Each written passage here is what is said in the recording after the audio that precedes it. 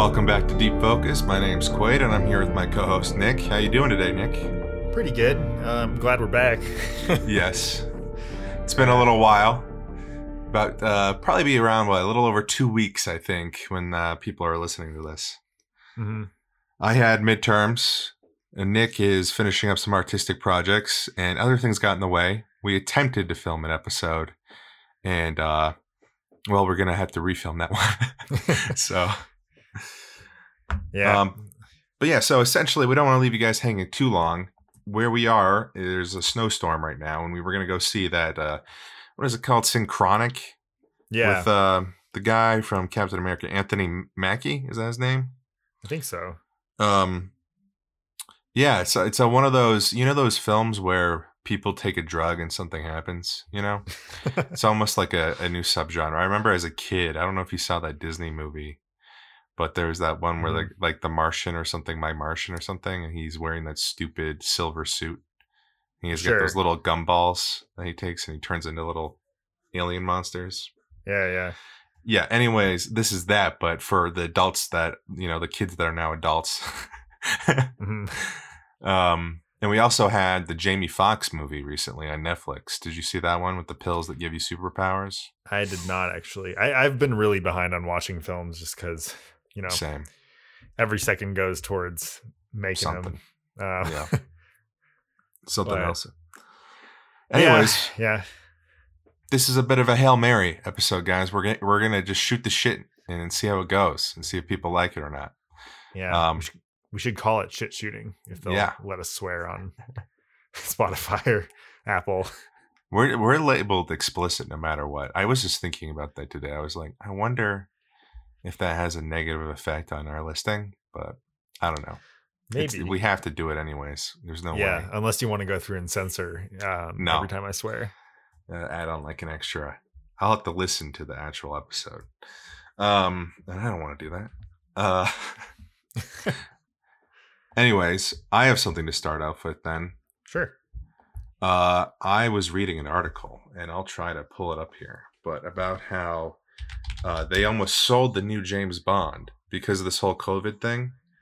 They were considering selling the new James Bond to a streaming platform for a $600 million sale.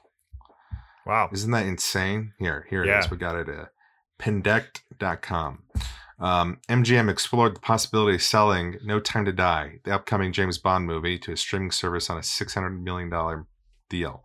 That's an interesting figure, right? Because I imagine the movie's like 200 to 250 million budget. I just imagine. Right. And so it's like, okay, well, they're not doing marketing, right? And they don't have to split the money. They would actually be making around maybe 3 times their money on that. So it's actually not that bad. You know what I mean? Because otherwise they're adding on marketing. So let's say it'll be like 300 million in total. I mean, they've already marketed it a bit. So that's true. I'm sure that is true. Already an incurred cost. Yeah. Yeah, I don't know. I think we're really going to start to see a shift in how everything's going. And honestly, I don't really know how it's going to go because, the world's up in the air right now. Yeah. But especially the film world, I don't know, people are moving in droves away from California. Sure. Due to COVID or, new tax laws or whatever. But they're losing a lot of money. Mm-hmm. Yeah, it's crazy. I mean, I just don't, is it worth it? Is it worth spending $600 million on a movie to stream it from a streamer's point of view? I don't know. Well, I mean, I guess like if it's because I haven't heard of that streaming platform. And like if they got James Bond, that could kind of like. I assume it's either Netflix or Amazon or is it? Maybe Warner Brothers. Yeah. Well, especially if it's like a streaming service that's going to kind of use that to propel itself into the big leagues, it could very well be worth it. Yeah, it's strange though, right? The incentives are so different because the movie itself, I suppose they pay attention obviously to analytics, but they're would they just own the movie? Would we not even be able to buy, like, would it be impossible to have a complete collection set now of James Bond movies, or are they just owning a stream right to it for It's I'm strange. sure. I'm sure it's rights for a given amount of time. It's probably some sort of like reoccurring deal that has to be renewed every, like annually, biannually, something. You know, um, I expect that it's kind of similar to what IP laws look like, where there's different contracts and like duties you have to fulfill, or like view counts essentially that you would have to make Yeah. in order to maintain the deal. But um, yeah, no, it's becoming weird. I really don't. I've said this for a while, but like I don't agree with selling the streaming rights like outright Sure. to any film. And like I think that as a production company, you should retain the rights to stream it yourself.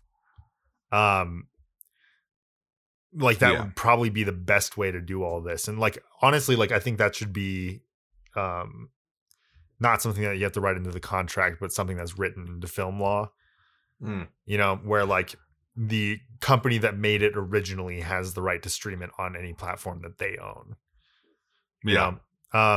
Because I honestly see everything going a bit back towards kind of like the cable Sure. mentality, but instead of having it be like channels, we're cutting out some middlemen with technology, and it's like you have production companies, and then you have Streamers. Yeah, streaming platforms. yeah, Netflix. well, and like HBO honestly, and like Hulu. each production company could have its own streaming platform, and then you could support those companies directly. Sure. There is the Um, idea though that probably wouldn't happen. The idea that out of the 100+ production companies that they're all going to have enough movies to support a streaming platform. Well, that's the thing, is it doesn't have to be like a full platform, like it Just could a rental. be, yeah, or it could be like if there is a monthly subscription, it could be like $3 or something. And obviously your idea is just that they should be able to, not that they shouldn't be able to sell Right, rights exactly. for other people. Like Yeah. I think they should be able to sell the streaming rights to people, but they should never lose the right to stream their own film. And I think that would honestly create a better environment for films too, because it would essentially be like, oh, these are the creators, and then what you'd be buying into in terms of streaming platforms, quote unquote, it would be essentially like collections, right? So you would do it more so based on taste than what's available, right? Because they're like trying to create this era of like exclusivity, being like, oh, you can only find Friends here. Sure. Which I think is very toxic to the film community. Yeah, it is strange. Whenever there's a disruptive technology, and yeah, like I know, right? Because I'm 25 years old and I know everything, and I can just say whenever there's a disruptive technology. But that said, whenever there's a disruptive technology, it seems to be that people think this is going to challenge the old power structure in a sense and bring a new era of freedom. And for a brief moment, that happens. And then it just sort of becomes the same thing, whether it's bought off by the old or it becomes the new old. Right. Where it's like, oh man, we got all these new streaming platforms. People are going to be able to make weird, quirky, independent films, And then it's like, no, actually, it's going to be the same old shit, but it's now just these few companies. Right. Now it's just Disney, Warner Brothers, Netflix, Amazon. Yeah. That's it. Right. Exactly. But I think like if for example, like if A24 did a streaming platform, like I would buy that, and like it would be nice because you could support the type of movies that you like. Yeah. And my thing is for an individual production company, like if I like their movies, I'm just going to buy the physical. You know what I mean? So, yeah, that's true. As long as they can still sell their physical and they get a good deal on that. And that's the thing is like, I don't believe that physical media is ever disappearing. People always want to talk about the death of physical media. Listen, they talked about that shit for like 5 years when it came to books, and it never came to pass ever. We didn't all switch over to e-readers, and the same thing's not happening with DVDs and Blu-ray. Sure, maybe less people are buying them, but they're not disappearing. And actually the inverse is happening, which is they're becoming higher quality, which I'm really loving. People are sort of following in the footsteps of Criterion. They're taking the idea of like, oh yeah, let's do like really high quality transfers with nice, art and nice little extras and nice little behind the scenes shit, Yeah. I really like I think that. when they mean the death of it, I think they mean the death of it as a like massive industry. You know, Sure. so like it falls from being a multi-billion-dollar industry to you know Maybe some, but there um, are those that literally mean the death of it, just like they did with like we're gonna be all reading e-readers and shit like that. yeah. So Which, to be fair though, like if people meant the death of books as a like as the prime reading medium, they were kind of right. Um, not necessarily though, right? Because if I understand the statistics, more people read now worldwide novels than ever before. yeah, that's fair. But I mean that might also include like Kindles and Sure. stuff like that. No, it absolutely does, but I just don't see the actual physical book disappearing ever really. Yeah, well, Um, it's the world's become so massive in terms of who has access to what. yeah. That I think like nothing anymore. Like basically, you can find an audience for everything, and that's kind of that's honestly what I think is exciting about the future is that essentially, like before, you could only get to kind of create a modicum of success for yourself by finding or like appealing to the mainstream and then Sure. like branching off into your niche. But like now really you can make things that apply specifically to niche audiences, and that can work because you can just give it directly to them and completely bypass the masses, you know. Yeah. And even though you're not getting those hundreds of millions of views, you know, having like having 10,000 people watching your stuff or something like that consistently, and people that are kind of like avid supporters of that you can create a living doing that, Yeah. you know. I um absolutely agree. and so like it used to be that those were kind of like pipe dreams, and like if an idea wasn't mainstream enough, it would never make it. But Yeah. yeah, You'd have that's to the success. somehow Yeah. spontaneously just erupt a cult following, you know what I Right, mean? right. Like Cassavetes in New York or something, you know. It is strange, going, tying that all back in to the streaming thing. One of in the IP rights in particular, I know what you're sort of saying, or at least I don't want to put words in your mouth, but what I think you're saying is you're saying production company because you have a production company and you view your films as part of your production company. But really, what I think is the IP, at least after a certain amount of time, the rights to it should essentially revert to the filmmaker in charge, the director, similar Mhm. to how the IP is owned of a book by the author and a painting, the artist, and so on, unless sold. I mean, Um, I kind of agree, kind of disagree there, just because, like, I would say film is a very collaborative art form, which is why I would say, production company. yeah, but why Over, does it go to the production company then? You know what I mean? Like, it's not to say like producers. I'm not saying producers don't do anything, but you know what I mean. When you think of production company or studio, it's like it'd be one thing if those individual producers with the director and some of the heads of the department shared the IP. You know, sure, but sure, that's not what's happening. Is those guys come and go out of the company, and that company just holds onto that IP that's fair. for Um, decades. but I mean, like the other thing is that like film is an expensive thing to make, right? It's not like a book or a painting can be made. Well, that's like, exactly what I was going to point out, which is yeah, this is why it's not done. That's the obvious reason. There's no consistency in the actual law because if you see the reasons that authors are given their IP, it's for artistic reasons. Well, why right. isn't that same artistic reason given over here? Well, it's not. It's not dished out evenly. It's because of the money. Right. So. And like the problem is, But going back to what you're saying, if yeah. we're just doing it with our niche audiences, right? Then it's all just cut out. It's all yours. It's all on you. Yeah. It's all. Well, So. honestly, like the way that film is going, it seems like more and more and more middlemen get cut away, and Sure. like with film becoming cheaper to make and with, profits lowering, but if we can catch up in terms of how cheap we can make a film for, Mm-hmm. Yeah, no, we can absolutely do something where the artists we can have more of like an artistic approach to how we divvy out divvy out the ownership of it. But I think the producer does have an important role just because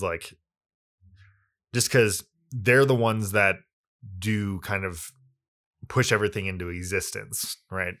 Like it might be the director's vision, but like without a producer there, like literally nothing happens, right? Like it's the director's vision stays a vision, and I think that's why it follows suit with a lot of actual products, like how that kind of works, where like, yeah, you have this guy who created the idea, but essentially he has to share ownership with it with whoever believes in his idea and, gives it wings. Yeah, I agree. I just don't immediately correlate producer with production company. A lot of production companies are essentially studios. Sure. Well, and it could be just like the executive producer, and then like honestly, ownership of it could be something that's written to contracts too. Like I think the production company should always have the right, just inherently, to stream it on whatever platform that they want. Just because they're the ones that put the money up. Yeah, I thought about this in a sense where I'm thinking about almost the reverse thing, where it's like I wouldn't even necessarily care if the production company itself maintained lifetime rights, or if other people had rights to it. But what I more want than anything is I want the director to also have rights to it. That's what and they don't. Just don't. That would be something that would be something that maybe they could write into their contracts, because I know eventually, but it should just be sort of standard operating procedure. Frankly, it's not like it can even be delayed. Nolan doesn't immediately have to be able to release a Blu-ray of his movie, right? If he wants to. He can be in the contract. Hey, you have to wait 20 years. I think by U.S. patent law. Right. I think you would see a lot more. What's it called? Collector's like sets, director's cuts and stuff. Yeah. Well, you just sort of see. I would imagine that you would be able to have a version of that movie approved by the director. You know what I mean? Like we wouldn't need to. Every director upon their death could sort of just release a director's set of their movies. You know what I mean, or something. Yeah, I guess like the reason that I'm coming at it the way that I am is like Nolan's as far as directors go, he is like someone who is profoundly like an owner of his films, Yeah, I mean, but when you look at the vast majority of directors out in the world, a lot of them, like the reason. This is actually something that I point out with films a lot, is that like when the movie feels like very standard, it's OTS wide, close up, and like the actors kind of all act differently and don't really seem like there's like communication happening in the scene. mm-hmm. But between scenes, there's no kind of like, there's no unity, right? I always point at the director and say that's the director's fault, right? Like the reason that everything feels so bland and by the book is because everyone's just doing their job, because no one's leading them in a direction, right? Yeah. And a lot of directors do that. And like, I don't know, like sometimes, like in that case, like sometimes it's a lot of the other people that step up and bring their vision to light. Like I won't name names here, but like I had a friend in film school who was a director, and it was his DP that was a shining beacon in his films. Yeah. And like he brought so much creative vision to that film, but like the director essentially was taking all the credit for it, And yeah, I mean, here's the thing though, right? Because I remember, have you seen that documentary by Keanu Reeves and a friend of his? I think it's Side by Side, and it's about digital cinematography versus film celluloid cinematography. No, I haven't, actually. Well, anyways, it's just great to watch, even if you don't give a shit, because it's just interviews with amazing directors talking about film. Yeah. And David Fincher's there, and he says a similar thing to what you said, but sort of the opposite conclusion, which is, I'm going to take all of the blame. I'm going to take all of the blame, so totally. I will take all of the credit. And I know that's not true, right? And I know that's not exactly what it means. But that's the thing is, that's David Fincher, right? Like I feel like there are, and it's I think it's just a matter of taking responsibility. And like, as far as the auteur theory goes, like I totally believe that exists, right? The idea of the auteur, right? But like, it's just one of those things that it's not a constant, right? It's not a given when you go into a film, right? Like I think there is a difference between someone who wears the mantle of director and someone who steps up to the plate of auteur. And like, I don't know. It's interesting to me that you say that, because it's similar to me that when people try to make the division between, or at least it sounds similar to me when people try to say there's cinema and then there's movies. It's sort of like, just because people fail doesn't mean they're not the authors. And it's also just because they're authors, I don't like the idea that pointing to this is somehow diminishing others. I don't think so. Well, I mean, I think we have to ask ourselves, I mean, there's no clear line, right? I'm not saying that like, oh, if they do this, this, and this, and they're an auteur, but like there's a clear difference between people that apply their vision to a film and people that just run their set and make sure there's no hiccups, but then like, piece out and post and, don't really have any say on the majority of their film, and they just kind of let their department heads do their thing. Like you can be a very passive director if you wanted to. And like, I think that's why it's so kind of like vague as to, and why a lot of people get into arguments about all this stuff is because, it is one of those jobs that it only is what you put it into it. And if you don't, if you're not active about it, if you're not putting 100% of yourself and your vision into it, there are people around you that'll like step up to the plate and apply their vision to it, but whether that vision's wrong, we don't know, but it is a collaborative medium. And like actually the way that I'd see it is like, if you're the general of an army, right? And you have kind of like this war strategy, right? And like, let's say your war strategy is either terrible or you just like operate by the book and you just say, do whatever, go, right? Like other people are going to step up to the plate and do it, right? And like succeed in places that essentially you would have failed if they just, marched forward. But I don't know, like like it's cases like that where I'm like, just because this one platoon did really well because of their captain, does the general deserve all of the praise for that platoon? And as far as I understand what you're saying, I do think those examples are rare. There are those examples of a producer or an editor sort of saving a horrific movie or something like that. You know what I mean? Yeah. But I mean, it's weird to me, it's still just not congruent. It's like the exception always proves the rule, though. Is like, I'm not saying that there's not bad filmmakers or something, or people that abdicate their responsibility. So this is how I think about it. Yeah, no, I think, well, I mean, like, obviously, if any, it's the attempt that matters, right? So if any director comes in and they do give it their all and, they still fuck up, like that's their movie and that's their fuck up, and that's their responsibility. But like, I guess you could say, like, even if they don't step up to the plate, you can still blame them. But I guess like, I've seen movies here and there where the parts of it that are great did not come from the director, and you can tell because there's no unity in the film at all. Sure.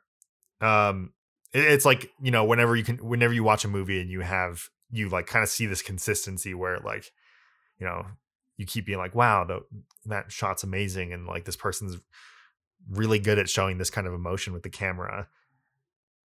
And like, that's all you're seeing, you know?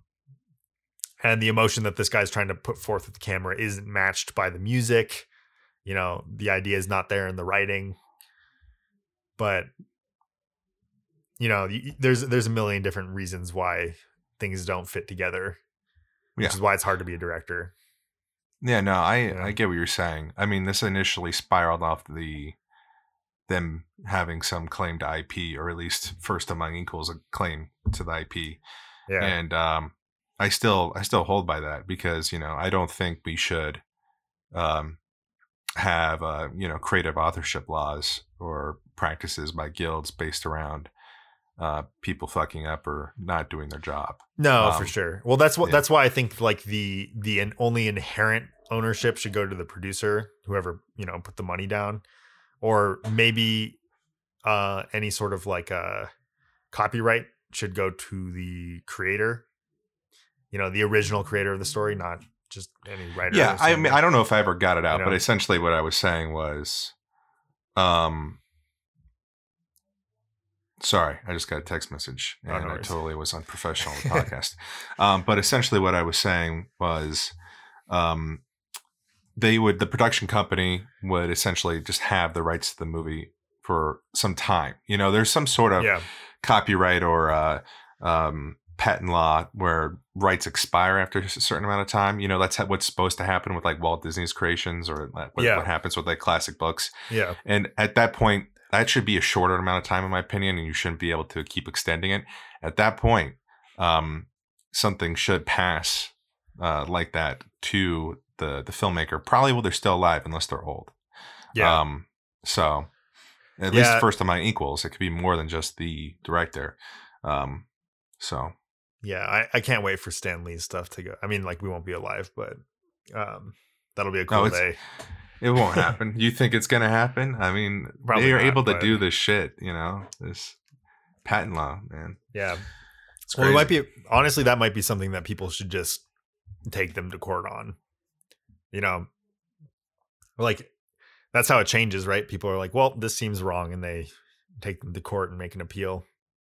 Obviously, they have a shit ton of money and a team of lawyers, but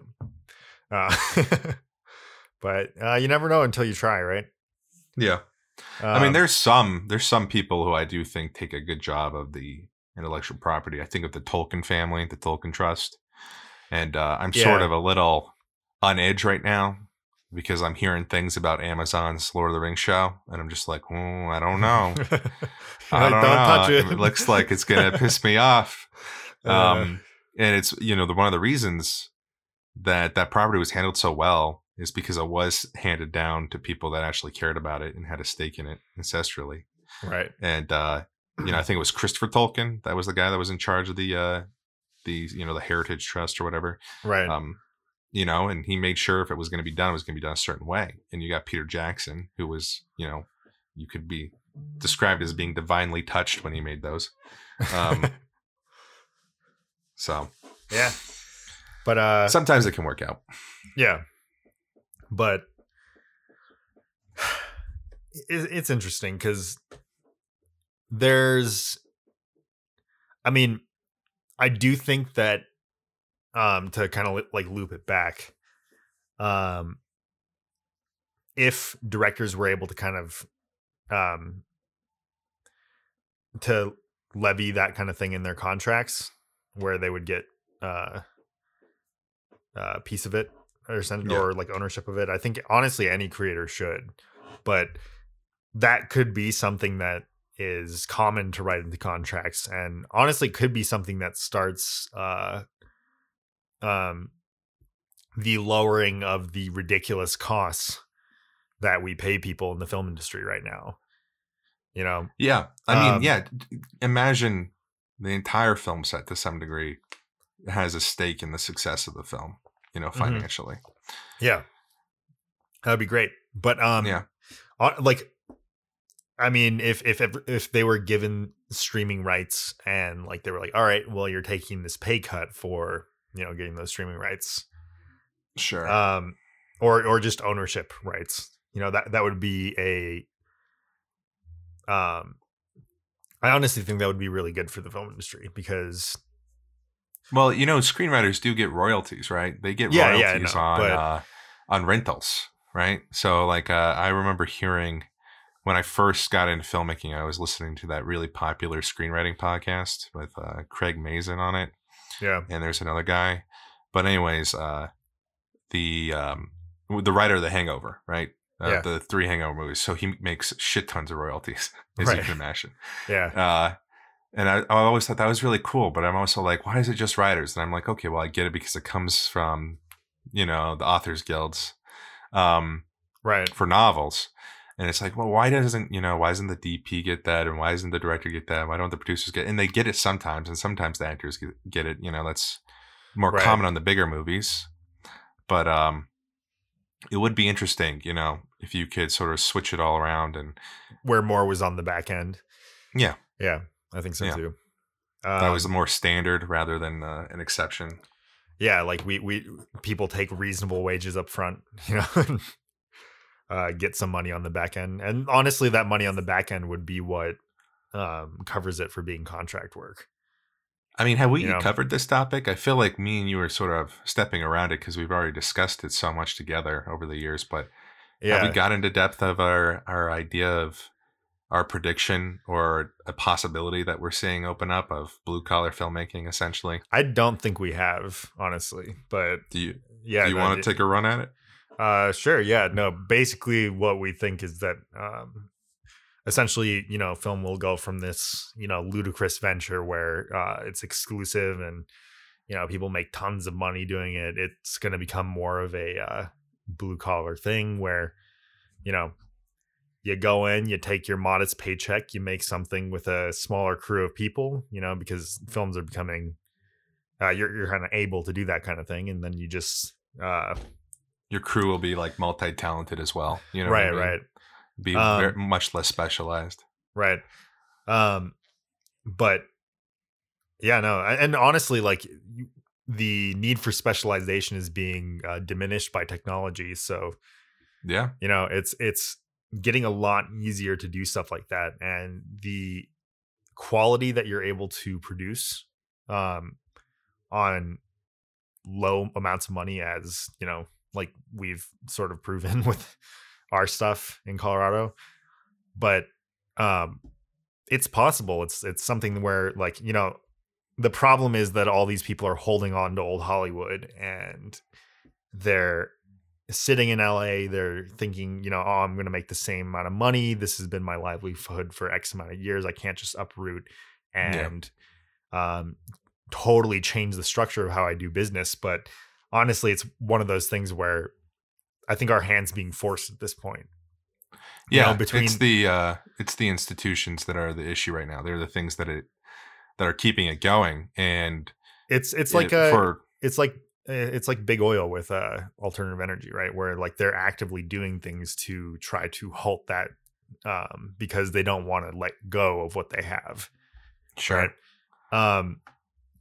And like when you have this massive like entity based out of LA, and it's been making so much money for so many years doing the same thing, and like it's like I kind of look at the film industry and I think I'm not saying that like it's been without innovation, but it's been without massive innovation for like we're going on like 60 70 years now. Like everything's been run like pretty much the same way.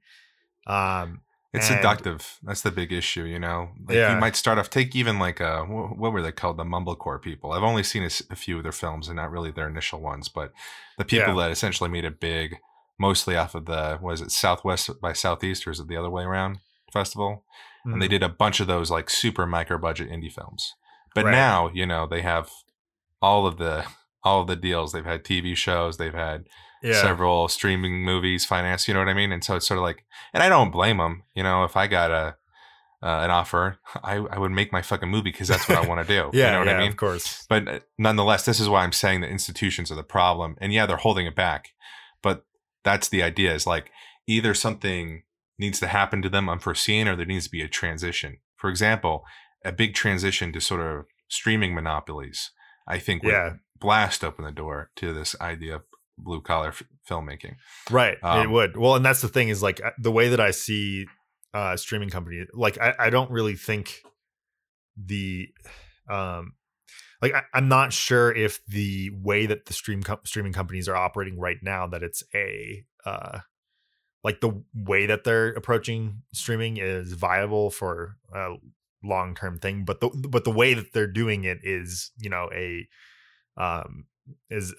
fucking bomb, you know, underneath old Hollywood. You know, it's like they're beating them, you know, and they're beating them because they're being ruthless with their practices. And like I don't think it's sustainable forever, you know, but essentially and I don't think they're gonna like welcome us either. But like the thing is, if they right if they knock out the other side, then it's like, who do they have left? You know, yeah, exactly.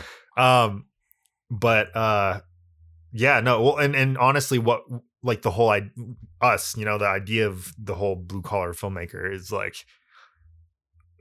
we're like that fits so much better into a streaming service, you know, and it's essentially it would essentially be YouTube with a little bit more on the line, you know. Yeah, no, I completely agree. Yeah. More expectation of quality, right? I could see a future where a theater chain, maybe Alamo Drafthouse or something like it, maybe even Regal. They'll do the same things that DVDs have done, right? Where like they've moved more into kind of like the idea of quality and creating an exclusive service, right? Well, it's just even you see this in Hollywood a lot. There's a cycle where things start falling apart, and that's when they actually try things, and that's when new people are given a shot, right?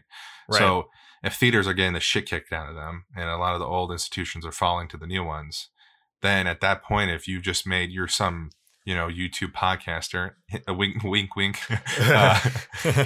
that has, you know, 20,000, you know, 50,000, 100,000 listeners, and you've made a movie, you know, why not throw it on a few screens, at least just a few screens, you know? Yeah. I kind of hope theaters will transition into like, kind of like exclusive venues. You know, kind of like this is where we completely disagree. Yeah. I love the theater. No. I think it can still be big, but like, you know, more like people get to choose what's showing, you know, and you can kind of like reserve a showing of something, and other people could buy tickets to that or whatever, you know. But so the rich get to decide what you watch. I'm just joking. Or it's just like a queue or whatever, right? But no, I get what you mean. You know, it would be interesting to play around with that. I do really like that this COVID era is making theaters do a lot of these sort of retrospectives, I suppose you would call it, where they're showing the older movies again. You know what I mean? Right. They're showing actually, the classic hits. Speaking of what I was just saying, the theater by my house is actually doing requests right now. I heard that you could rent. I don't know if it was Regal or maybe it was Harkins. A theater for $100. Really? Fuck. Yeah, just get 10 friends together and watch whatever you want. Yeah, you know what I mean? Yeah. Well, that's kind of what I meant when I said kind of creating private venues. You know, well, they're doing this though because they're suffocating. yeah. Well, but I think if they started doing that, they might see that there's a little bit more of a market for that. You know, sure. Yeah, I don't know. Less and less people are going to the theaters. We'll see. I want to see what happens. We'll have a better idea of the trajectory. I would say into April or March of April or May of next year. That's true. I will say though that the kind of transition into the whole subscription service did give theaters a very healthy bump right before COVID happened. I think if they can reassert themselves, if they don't do it by halfway through next year, then rocky roads ahead. Yeah, and I'll be sad, but I'll also be for it because that means opportunity and the possibility for greater change. Yeah. Man, what was the company that it was Movie Pass? That was the one that started the whole like subscription thing. That was my first successful stock buy. Was the company that owned Movie Pass. I turned like a couple $100 into like I think around $1,500, and I bought Nice. like my sweet, nice Microsoft laptop. Nice. Yeah, Yeah. I was going to buy into that, and then I dealt with their customer service for the first time, and I'm like, whoa, this this company is gonna tank. Yeah. I was so Uh, lucky, dude. I had no idea what I was doing, and I literally sold at the fucking peak. Maybe like a Nice. penny off, but nonetheless, this was like a $12, $14 stock, so it That's didn't awesome. really matter. Yeah. I did want to loop back to one thing. I don't want to cut you off Sure. No, if you go have for a it. train of thought, but going back to the blue collar thing, I always do find it funny because when you hear filmmakers talk about the medium and when you hear about how insanely popular the medium was, and it's a very powerful medium, that's something we can talk about anytime. Yeah. But it was popular with everyone, but especially the average Joe. You know, let's just take American history here, right? Mid 1900s, everyone's going to see it. Or in the early 1900s, everyone's going to see it, even in the Great Depression. And it's the vast majority of people are like lower middle class or working class, and this is their medium. And they saw almost every movie. You know what I mean? And there was no way to see a movie unless you saw it in theaters as well. And so, cinema got termed as this sort of working class, or, you know, in a pejorative sense, maybe low culture idea. And now I don't think of it pejoratively, because I would so much rather have the working class than whoever considers themselves a cultural elite. But I think it's interesting the disconnect that's happened. I don't know how. Oh, yeah. I'm sure there was some sort of disconnect back then, but I feel like whatever that is has been blown the fuck up today in terms of the people that now make the films and are in the films or are in the community that make the films in Hollywood. There's no, at least from the like, outside in. Yeah, there's no sense of what the working class is like. Yeah, they have no Yeah. sense. They're so up their own asses. There's so few filmmakers that actually have a sense of it that it's almost revelatory when they make a film. Like the movie that we each said was like third or fourth best. What was it? You know, with Chris Pine and his brother, and they're robbing banks in Texas. What is it called? Hell or High Water? Yeah, Hell or High Water. There is a movie. You know what I mean? That Yeah, could appeal or at least resonate with working class. Now, not every movie's got to be that, but you know what I mean? Yeah. Well, So- I think also, like, I don't know. Have you've seen this? I can't like name a specific movie, but like when there's you have this big Hollywood movie where, you know, a family falls on hard times, and you just have like the father sitting at the kitchen, you know, in the dark or something, like with this. Yeah. It's this like totally over dramatized and ridiculous version of what's going on, and like it's just lacks complete sense of, you know, what people go through. right. They're just like, oh, I bet they're just wallowing in the darkness. Like what? Like they don't have time to wallow in the darkness. They probably They don't don't. even like have a healthy outlet, right? Probably Yeah, I have a exerts friend itself who in, had like yeah, like in different areas of your life. Like no one just like you know, and like that's the kind of thing that like they're always doing, you know. Like I also love that, they like, portray the working class like they're like in a fucking miserable state. You know what I mean? yeah, Like, yeah. and it's not even like the working class isn't going through hard times or something. They almost always are, but it's like they couldn't imagine being happy and having to live that way. You know what I mean? Right. I have a friend who, and his neighbor is a working class family, father of a working class family that lives in the house next to them as neighbors. Yeah. You know, and they're struggling, and he had to make the choice between a hot water heater or getting new tires for his truck so he can drive to work. You know what I mean? Yeah. That's the sort of choice. But yet the guy's jolly as fuck, and the family's happy. You know what I mean? Like, yeah.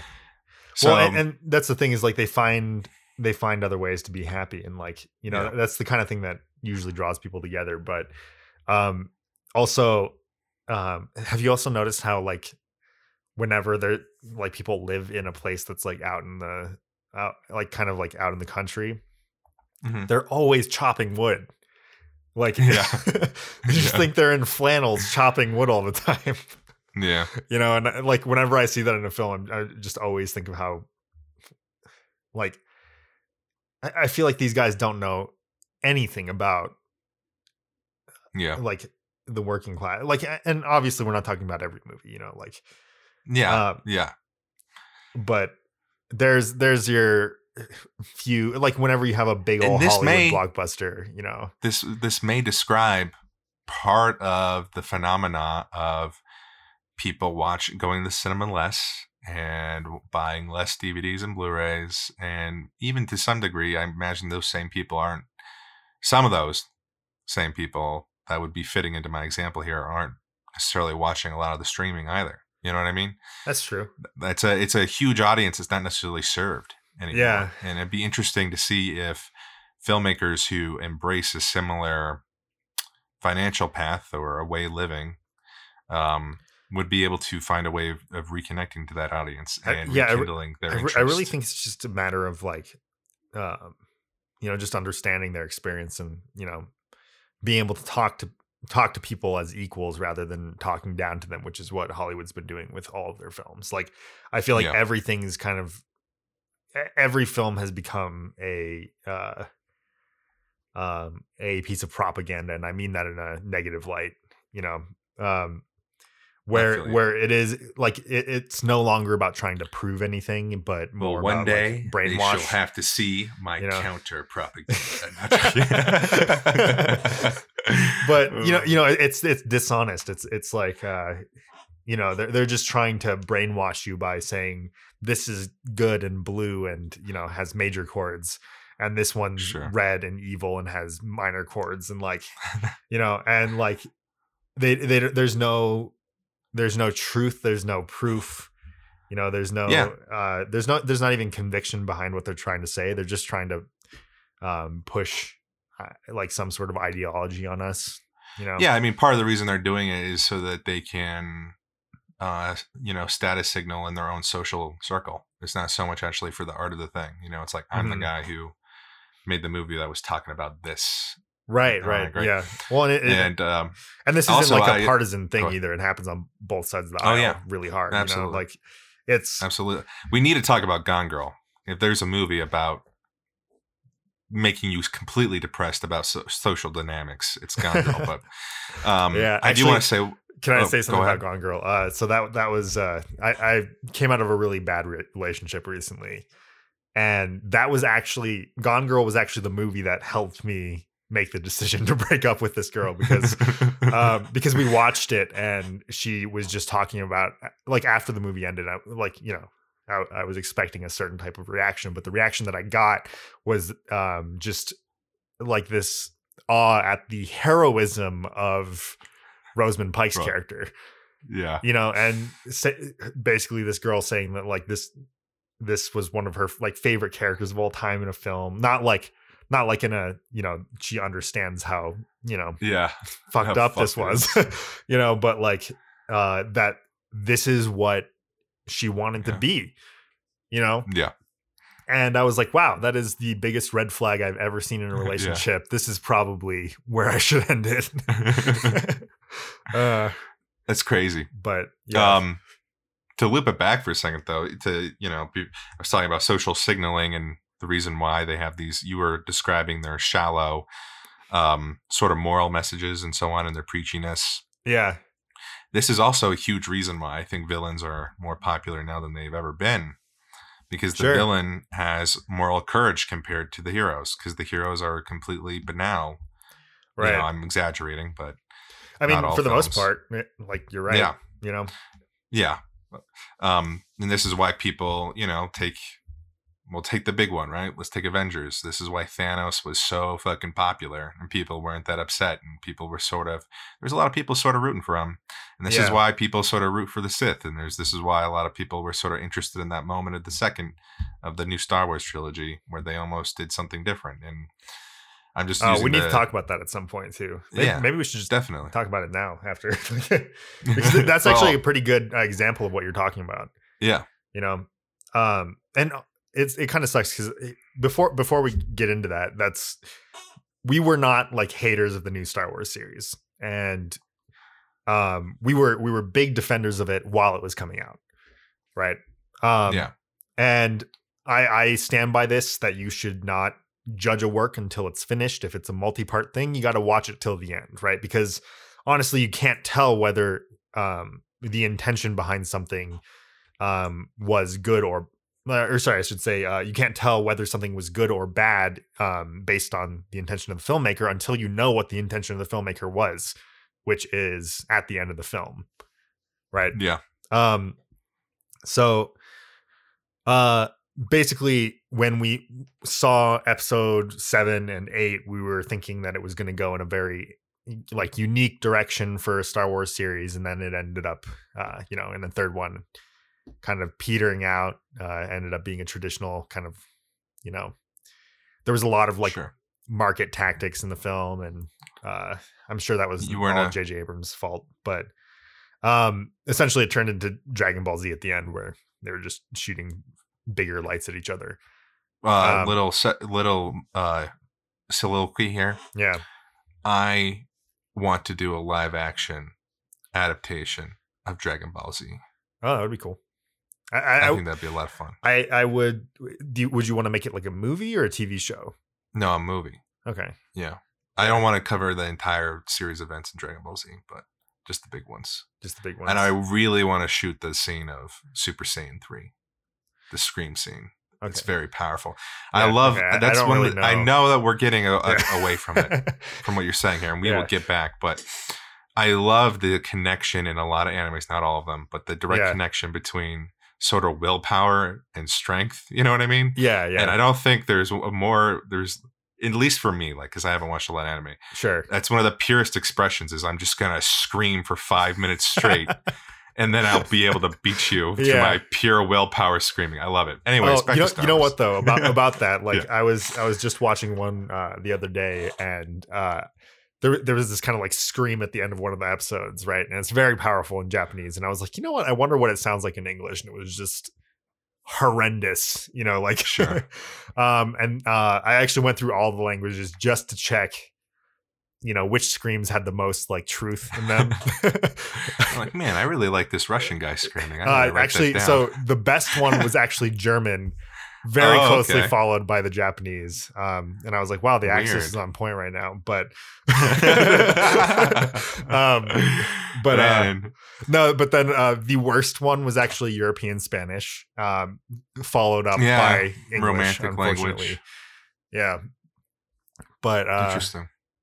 Yeah, no, I wonder if that has to do with how they sort of the deep-throated speaking of the Japanese and maybe a little bit of the Germans. Yeah, I feel like there's also a lot more put into a lot of stuff in those languages, and like sure, maybe they're a little more basic, so you have to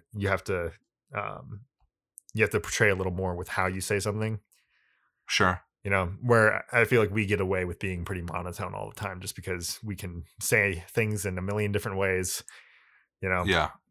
And always find a better way to say it. Whenever I watch anime, and once again, now I watch a lot of anime, I'm talking very generic anime, you know what I mean? Sure, even if it's good, like Dragon Ball Z. I do sort of sometimes sit there thinking, I'm like, anime is like if Nietzsche sat down and wrote a bajillion different TV series. Yeah. You know what I mean? Yeah. Like, they're all just Ubermensch. Yeah. Well, it's so interesting because they do focus on the psychology of the characters a lot more than we tend to. But I would say that we actually write more unique characters in the West. They kind of have more archetypal outlooks on it. But what I wanted to get at was actually just talking about anime. If you guys don't watch it out in the audience, you should. Essentially, the way that I always tell people to approach anime, and this is something that that I think kind of contradicts the way that we watch things in the West, because I think one of the worst things that someone can be in the West is cringy. And sure. Unfortunately, I think that actually stems from our own insecurity in our abilities in film, and because of, the cultural elite we have in film where a lot of them don't really know much about cinema. So they're always afraid at any corner that like they're going to be cringy. So like if they feel that in a film, they think that that's them, not the film doing that on purpose. There's some sort of reflexive embarrassment that I think Western audiences get from seeing cringe. Right. But essentially, like what you have to realize when you're watching an anime is that they use exaggeration as a tool of storytelling. And that's the most important thing to understand when you go to watch it is that, when you see things happen they're not always literally happening. You know, a lot of it is about the emotion that you feel behind what's going on. So if you see them jump 40 feet into the air to attack this person, it's not like, sometimes it does literally mean that, but like most of the time it doesn't literally mean that. They're exaggerating as a tool in storytelling. Yeah. You know, it's more about how that moment feels to the person looking at it, which is why it's almost always in perspective when you see that kind of thing. Right. But once you understand that like exaggeration is actually a tool that they're using, you can be a lot more in sync with what they're trying to say, you know, and actually enjoy a lot of this really, really good cinema that, you know, people don't know about because they just don't watch it. And I think anime is actually becoming a lot more popular in Western audiences than it was when we were I would kids. say it's fairly mainstream at this point, especially if you're like younger millennial or younger, you know? Right. But for older audiences, I feel like generally they... oh, yeah. Weird Japanese cartoons. What am I going to do with that? You know, right. Well, and they see it as a kid's thing when like it's very much not, you know, they have ratings just like any other. We need somebody in the West to come along and give a rebirth to some sort of idea of Western animation. You know what I mean? Yeah, that would be really awesome. I mean, someone needs to do it. Yeah, I think we have a few, but there's people that are competing. But you're right that a lot of it is geared towards children and or comedy. And also it's all like outsourced as well. You know what I mean? Like there's not people that are actually doing it. Right. You know, like look at our comedy shit. Like it's funny, but it's like it's all drawn by like way overworked people in Korea. And it's all like the same style, you know what I mean? Right. So. But yeah, anyways, back to Star Wars. We Quaid and I were very big fans of The Last Jedi. And I think that's the second one. Yeah, I think that's the least like people hated that one. Yeah. Which you know which one I didn't like the most out of the three, even though I didn't hate it or anything like that? Guess. I'm going to guess the first one. Yeah, you'd be correct. I also think the first one is the best made one, which is funny. But also, no, the third one's my least favorite. The first one, the second one's my favorite one. The first one, sorry, we should say the actual episodes. 8 is my favorite one. 7 is my second favorite one. I really just was upset by 8. Just because like it kind of spat in the face of everything. You mean 9? Yeah, 9. Sorry. It just kind of spat in the face of what they tried to do themselves. And I felt like everything they got in there scared. was, they couldn't commit. Yeah, exactly. There was a complete lack of commitment in that film. Like anytime any sort of decision was made, it was reversed instantly, you know, within the next 5 scenes. And like everything felt of no consequence, to the point where like when Finn was in danger at the end, I was just so fucking bored.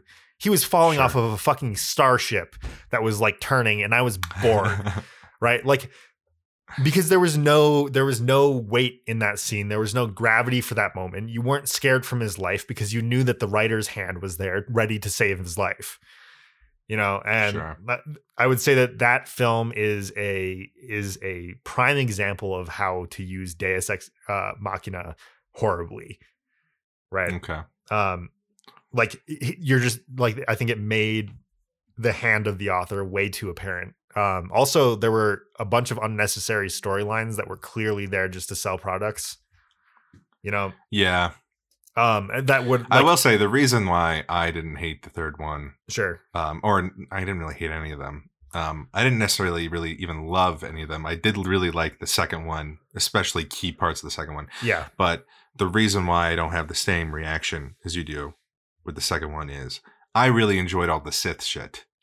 I thought that was a lot of fun. Yeah. So that's my highfalutin opinion right there. Well, that's the thing is like, I think I enjoyed the Sith shit. Well, I think that should have been the highlight of the entire story. Sure. Right? And I think that's what we should have taken a dive into, is the Sith stuff. Yeah. Right. And that's what the whole movie should have been about. But it was just like all of that felt like Cliff Notes, right? And Cliff Notes that I felt like Abrams was trying to fix his perceived critique of Johnson as well as, the reason I didn't really like the first one, and I see a little bit of again in the third one, I guess that means 7 and 9, Yeah. is they feel very rushed, formulaic to me. Where it's like I'm watching, like especially in the first one, I was like, I'm watching a Star Wars movie being speed run. That's how I felt. I kind of feel and there's like a little bit of that. That's how J.J. Abrams works too. I wouldn't say that that's something that's exclusive to those Star Wars films. Like, sure, and like I don't even think they're bad. Like I'm just saying, like relative Right. to why I like the second one the most. And I'm not tied up with these films that much. I enjoy them. I don't get the people that hate them. It seems odd to me. They have some sort of emotional attachment to some idea of it. Well, I think what happens is that they think that they own Star Wars because they like it. It's that kind of like It's the whole dude. I know someone that said that. Right. It's the whole criticism that I have of fandom in general is that like people take IPs and they attach them to themselves like grotesquely, right? Where they just a mutual filmmaking friend of ours lived with a guy who said, I have more ownership over Star Wars than Lucas. Yeah, that's fucked. Right. That's so delusional. Yeah. And like that is the kind of thinking that fandom kind of induces in you, right? Where you kind of I think the whole idea of it is that you essentially just attach these things to yourself and you make that part of your identity because you don't know what your identity is, right? Mm-hmm. So you just kind of like artificially sew these things that aren't from you onto yourself, and say like, look, it's mine, and it's grotesque and disgusting, it's no, absolutely. I mean, I've talked to you a lot about how a lot of people they identify themselves. They state that the aspects of their identity that make up their identity are essentially all forms of consumption. I've talked to you about this before. I had a friend where I even argued about this with him, and for whatever reason, he really didn't like this point, but it was like, a lot of people, for example, will project their identity by the clothes they buy. You know what I mean? Mm-hmm. And things like this. And I was always thought, well, shouldn't identity be like about deeper things? Like either like immutable characteristics or like very sacred chosen beliefs. You know what I mean? Right. Like it shouldn't be something you can buy at Walmart. Yeah, well, that's actually my next film actually has that idea in it where kind of this drug in it is essentially consumption. So you're doing the drug film. So no, but it's I've actually already told you about this one, but I don't want to like say it on air. I remember, but no, there's just that whole idea where essentially consumption is like this euphoric drug that turns you into this like empty shell of what you were. Sure. But anyways, back to can I say one more thing? Yeah, go ahead. Yeah. I also think it's part of, maybe I'm on my soapbox here, but I also think it's part of the consequence of not having a truly authentic culture anymore, of being in a culture that's in a serious state of decline, is all of a sudden you don't have a culture that actually imparts to you some rich sense of historically rooted identity.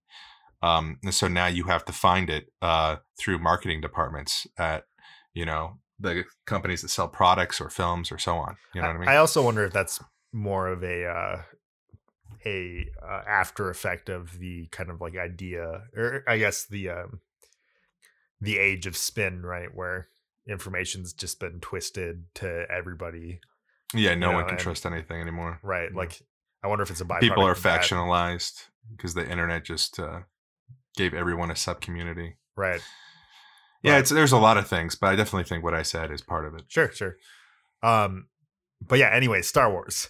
Yeah, what were we got a few minutes here, and I got to go in a few minutes, so let's finish it up here. Cool. Star Wars. We were talking about why you didn't like the 9th one. Yeah, well, I mean, the thing is, like, I didn't dislike it either. Like, I liked it fine. It just was it didn't affect me at all. Like, nothing in it tugged at me. You lost nothing. interest. Yeah, it was a very boring film with a lot of flashing lights and big set pieces. No, I feel you. know? I remember I went and the audience was not nearly as excited as a lot of Star Wars showings I've been to.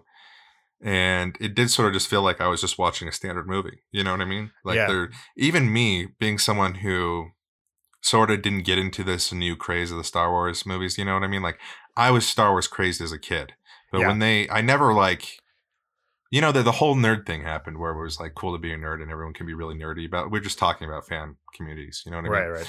Right. But I never was like kept that shit with me from my childhood in a sense where I'm like, oh, okay, I can continue to like Pokemon cards in Star Wars, which is fine. I'm not saying you shouldn't be able to. I'm just saying I didn't get into the secondary craze, right? Which is why I don't have strong opinions. I think there's a difference between loving something and being part of its fandom. Yeah, you know, but that's what. No, I totally get what you're saying, and so it was interesting to me though, because even with that aspect of myself not having gotten into it, every single time I went to see Star Wars movie, there was a little bit of myself that was waiting, the little boy inside, you know what I mean? That was like, is it going to be a little awesome? Right. Could it be a little awesome? Yeah. And well, the first one was okay. And what didn't really hurt me either way. And I really did like the second one. That was fun. Me and you saw that together. The third one, I gotta say, I liked it as a movie. I liked certain scenes of it, but it did not have the magic of going to see a Star Wars movie. It was very much like I'm here to watch just a movie, another movie at the theater. I honestly think it was the sheer amount of storylines put in, and storylines and characters put in exclusively for marketing purposes. You know, do you have an example? Because I don't remember, but I believe you. Well, yeah, like there was the whole like thing about the dagger. Right, which was like a navigation tool. Okay. They had the whole scene with the.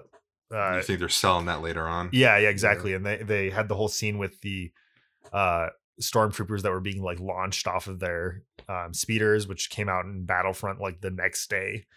You know, there was the whole like smuggler storyline, which had like a new droid and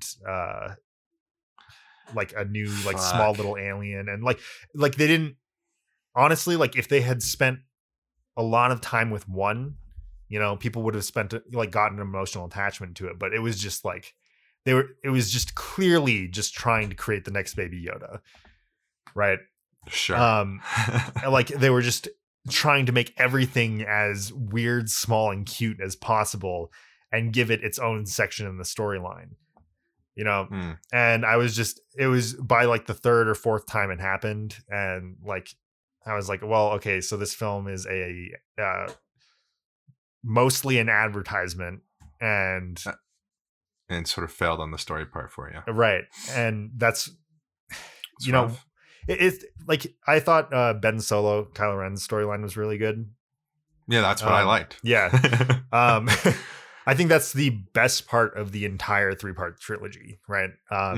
And the reason that we like the second one so much is honestly because of like not even what the movie was, but what it could have been.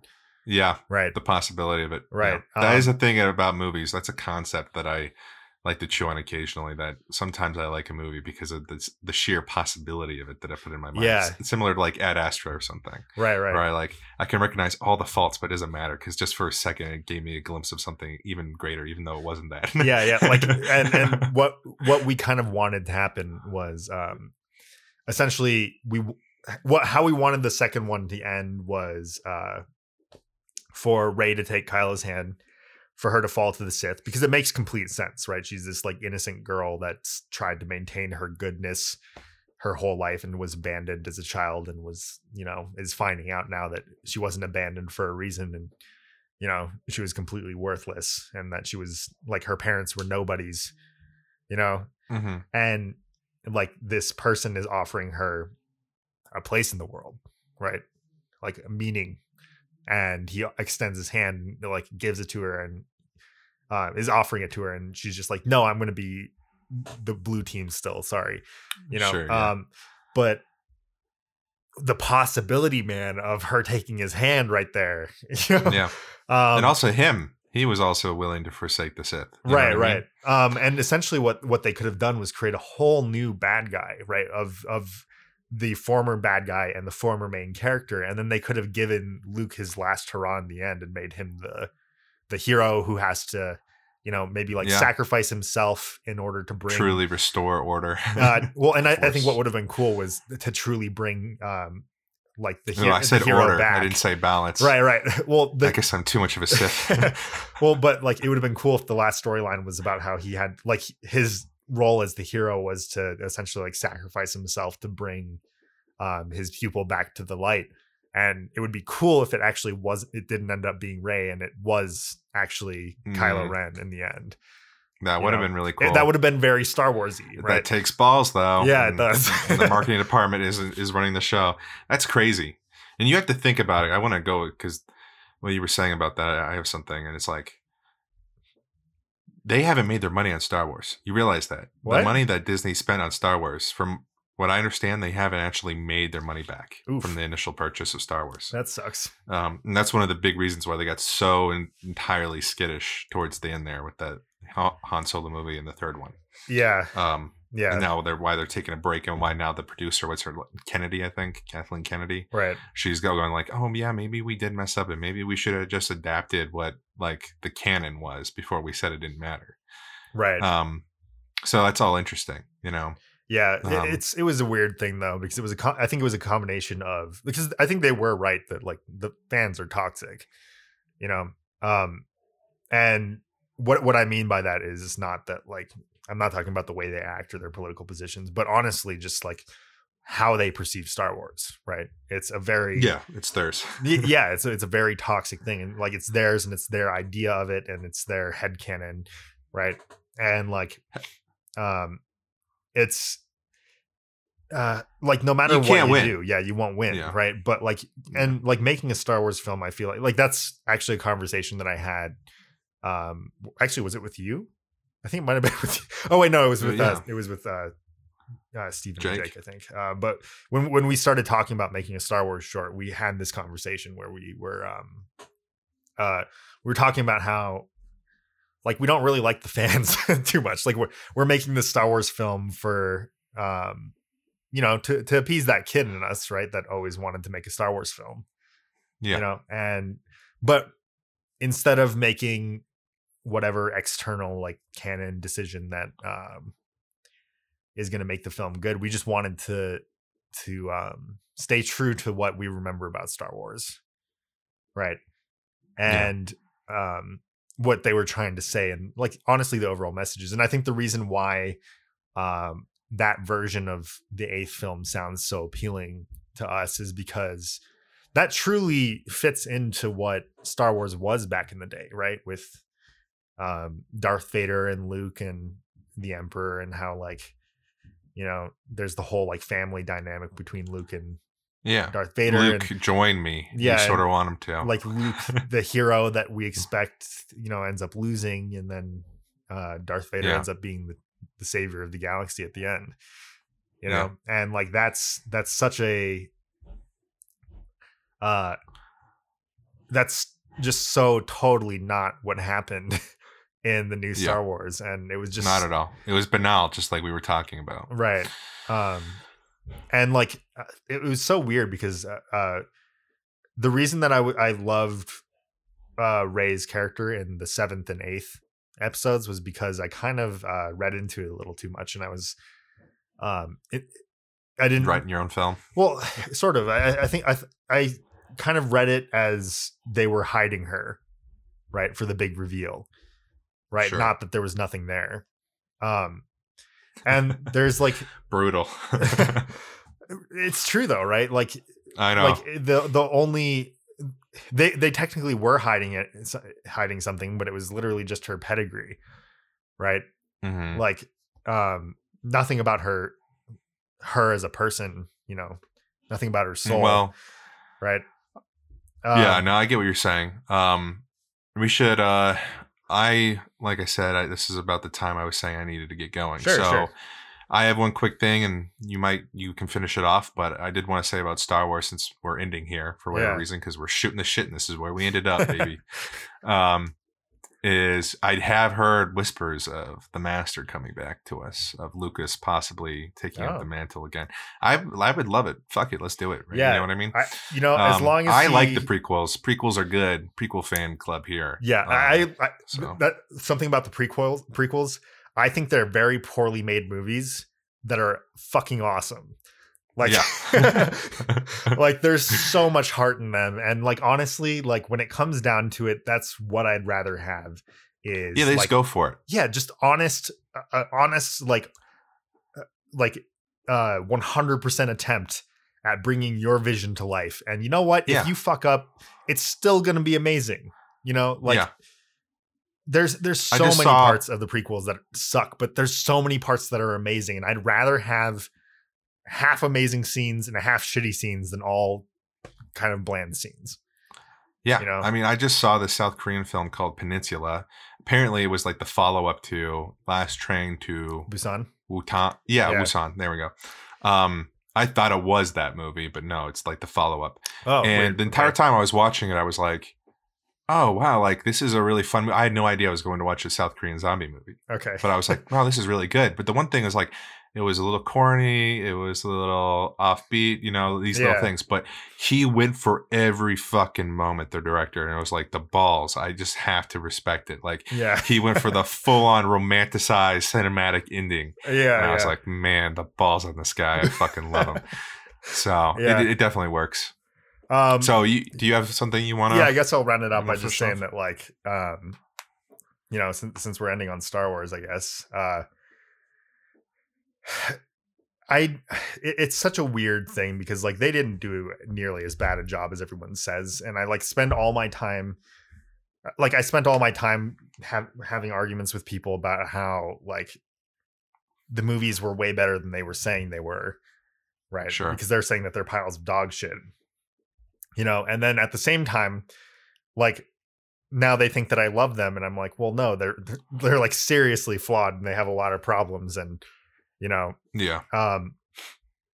there was definitely a better take on it, and the reason why I wanted to end here is because I think that's what it was. They just didn't go for anything, right? Yeah, they just played it as safe as possible, and you know, obviously played into the hands of their marketing department. Like the entire thing seemed focus grouped, and I thought it was like a very it's a very good example of making films out of fear, you know? Yeah. And essentially all it boils down to at the end is you just make something that's that's not impactful, you know? Yeah. And that doesn't mean it's better to have some people love it than to have some people hate it and everyone else be a little indifferent, you know? Right, exactly. But there's so much more we could say. I already have many. But the thing is, like, we should just save it for the episode about Star Wars, which we'll do at some point. Yeah. Right? Maybe we can. Actually, no, we're not going to talk about my episode. My short, actually, our short film. Quaid actually was a producer. Yeah. On it, I was production manager turned into producer through necessity. Yeah. A lot of crazy shit went on with that film. we can tell some stories by omitting some names, but that was some fun pre-production there. Anyways, I do gotta go. So everyone, we don't know what our next episode's going to be. We wanted to just get this out because we were sorry for not being around for 2 weeks. And you know, hit us up below. We got social media you can follow. You can subscribe to us wherever you want to, and we'll see you next time. And with whatever episode, we don't have anything planned, but we'll have something in around a week, maybe sooner. Yeah. All right. Well, you guys have a happy Halloween. Yeah. Happy Halloween. Bye.